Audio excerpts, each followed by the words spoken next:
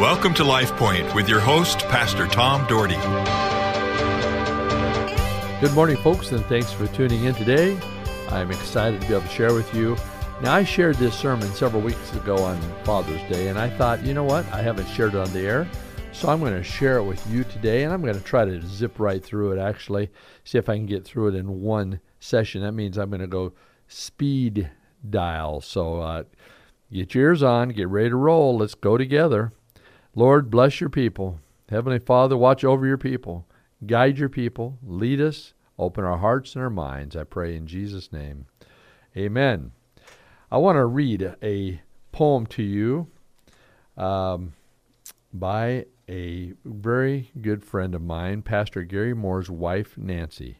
And Nancy is quite a poet, just published 4 books. In fact, they're on Amazon now, 4 poems.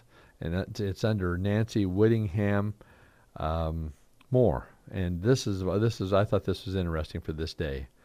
"Periscope down," called the officer on the deck, and the periscope slid out of sight. "Dive," the commander gave the order to control, and the tower disappeared just in time. "Watch closely. There's an enemy fleet headed toward our own bow line. All hands at ready. Not a sound will be heard. We'll descend the 700 feet assigned. Hitting our depth with nothing to fear, we expect the fleet to pass overhead, but we still sweat and wait without a word." Then the voice of authority said, "Tommy, it's time to get out of the tub. You are turning into a fish. Put all your subs and ships away. It's time to give it a rest." "Ah, shucks, Dad," said Tommy. "I barely had time to dive. I did not get to fire 1 or 2. Let me stay in another 5. Dry dock comes to everyone, sometimes before we expect it. But the good that comes from the renewal is God comes and refreshes it."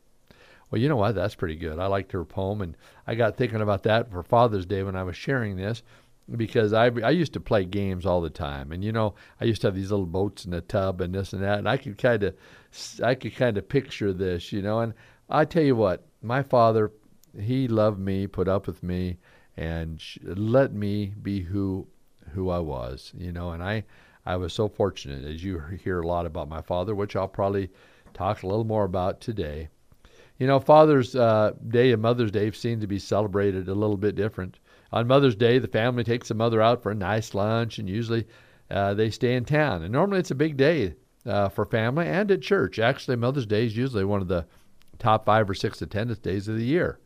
I say normally because this year around the country, I've talked to a number of pastors, and just like our church, attendance was less on Mother's Day than normal. I don't know what the deal was. But Father's Day, on the other hand, is usually one of the lower attendance days of the year, one of the bottom 6, because many families go camping or have an outing with their fathers, whether fishing or hiking or taking a drive or in the mountains. Plus, it's the 3rd week of June, and many people are vacationing in the summer because their kids are off. But, of course, the big difference at our church, at Cloverdale Church of God, is we give all our women really nice velvet mints from Weezer Classic Candy in Weezer on Mother's Day, and we give our fathers caramels from the same place on Father's Day. So there's your big difference right there. But you know what? I want to talk today about a father from the Bible that isn't really what he was known for, being a father. I want to talk about David. Yes, the shepherd boy David. Yes, King David, a man that was noted as being a man after the heart of God. Even though David, like many people today, swayed from God and committed sin, he recovered from his sin, and God in his great mercy forgave him, and he went on to use him in powerful ways. David had a good heritage. He was the son of Jesse, and Jesse was born to Obed, and Obed was a grandson of Ruth and Boaz. You remember that in the story of Ruth, in the book of Ruth. David had a great heritage, and evidently was raised well. When we think of David, we think of being the shepherd boy who is willing to take on Goliath. Here he goes to visit his brothers in the field, to take them some lunch. And this Goliath, this mammoth of a man, says, "If anybody can defeat me, the Philistines will be your slaves."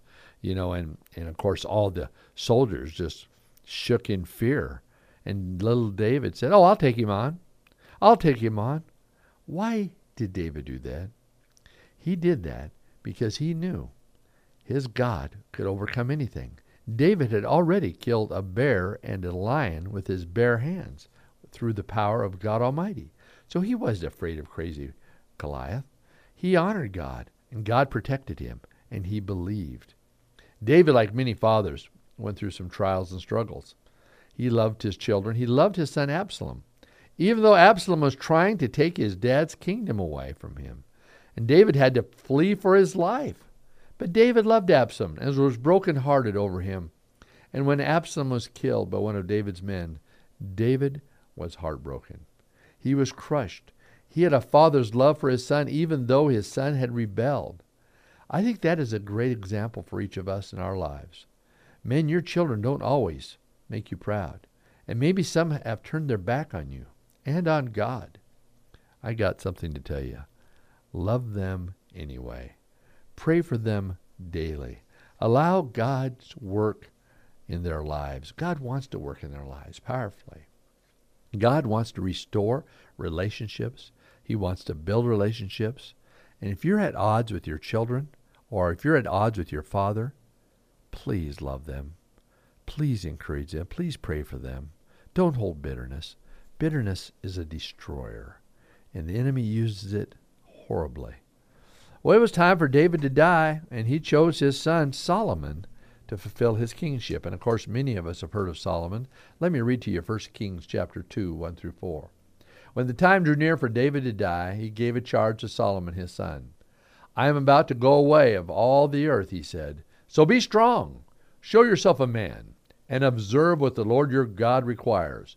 Walk in his ways and keep his decrees and commands, his laws and requirements, as written in the law of Moses, so that you may prosper in all you do and wherever you go, and that the Lord may keep his promise to me. If your descendants watch how they live, and if they walk faithfully before me with all their heart and soul, you will never fail to have a man on the throne of Israel. What a great promise David had from God. You know, I believe that the Word of God, and I believe the words of David can touch each of our lives today, whether man or woman, but certainly appropriate for the day.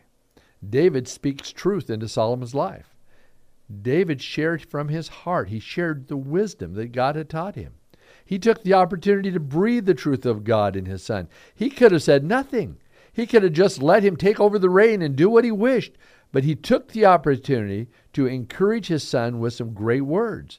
I'm so thankful for you fathers listening today who take time to talk to your children. You take time to love your children and be there for them in the good times and through the struggles of life.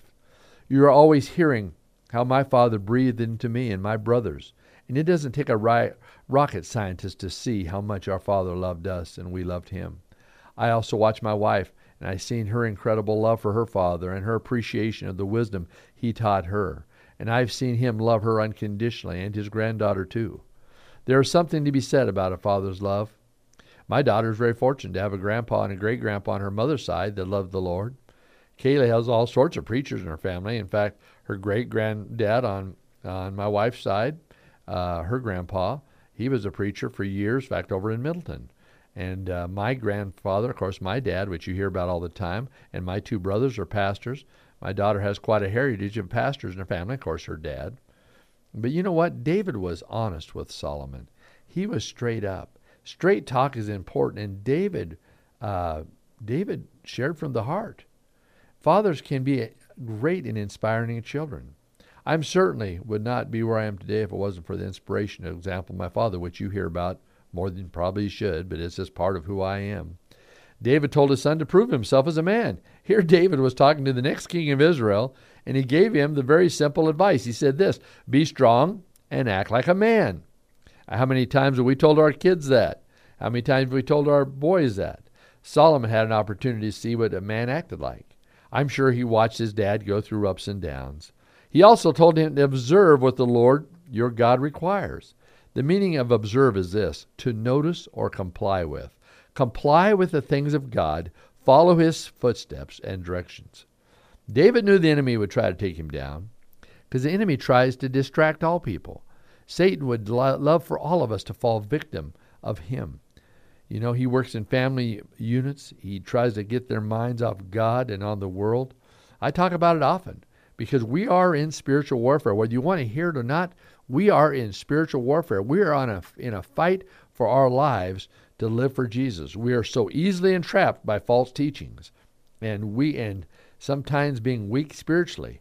We got to be intentional in our walk with God and do whatever it takes to grow closer to Jesus Christ every day. David taught his son to be obedient to God, and that is first and foremost. He said, if your ancestry follows you and is obedient, I will leave them on the throne. That was a great promise, but he says that's what you have to do. There's a qualification. You know, many of you know the story in the Bible about a man who was tested on every corner. He had the opportunity to turn his back on God over and over again, but he stayed steady, and that is Job. If you've never read the book of Job, read it. You'll be amazed what he went through. He lost his entire family. His entire family was killed and taken from him. He lost all his wealth. He lost everything he had. But through it all, through the catastrophes of life, Job stayed solid. You find that in the 23rd chapter, verse 11 and 12. I actually have my New Testament sitting here, so I won't be able to read that to you at this very moment. But I'm going to tell you this. You know, calamity hit, but Job stayed with it. Folks, things won't always go well in your life, but don't give up. Stay strong. Be strong. You know, do you think God ever looks down and says, my children are ignoring me? I think he probably does. Let's not ignore our Heavenly Father. Let's put our faith and trust in him. I'm glad David taught Solomon to be obedient. And men today and ladies today, teach your children obediency. Lasting legacies occur when children are obedient to their fathers and to Almighty God. Proverbs says this, train up a child in the way they should go, and they will not depart from it. I believe that. Pass on the baton of faith to your children. Proverbs 9:9 says, instruct the wise, and they will be wiser still. Instruct your children. Teach the righteous, and they will learn. Yes, continue to teach your kids about being godly. He loves you. Thanks for listening today. LifePoint is a ministry of the Cloverdale Church of God. If you would like a copy of today's broadcast or would like more information about the church, please call us at 208-362-1700 or write to Cloverdale Church of God, 3755 South Cloverdale Road, Boise, Idaho, 83709. You may also visit us at our website, www.cloverdalechurch.org.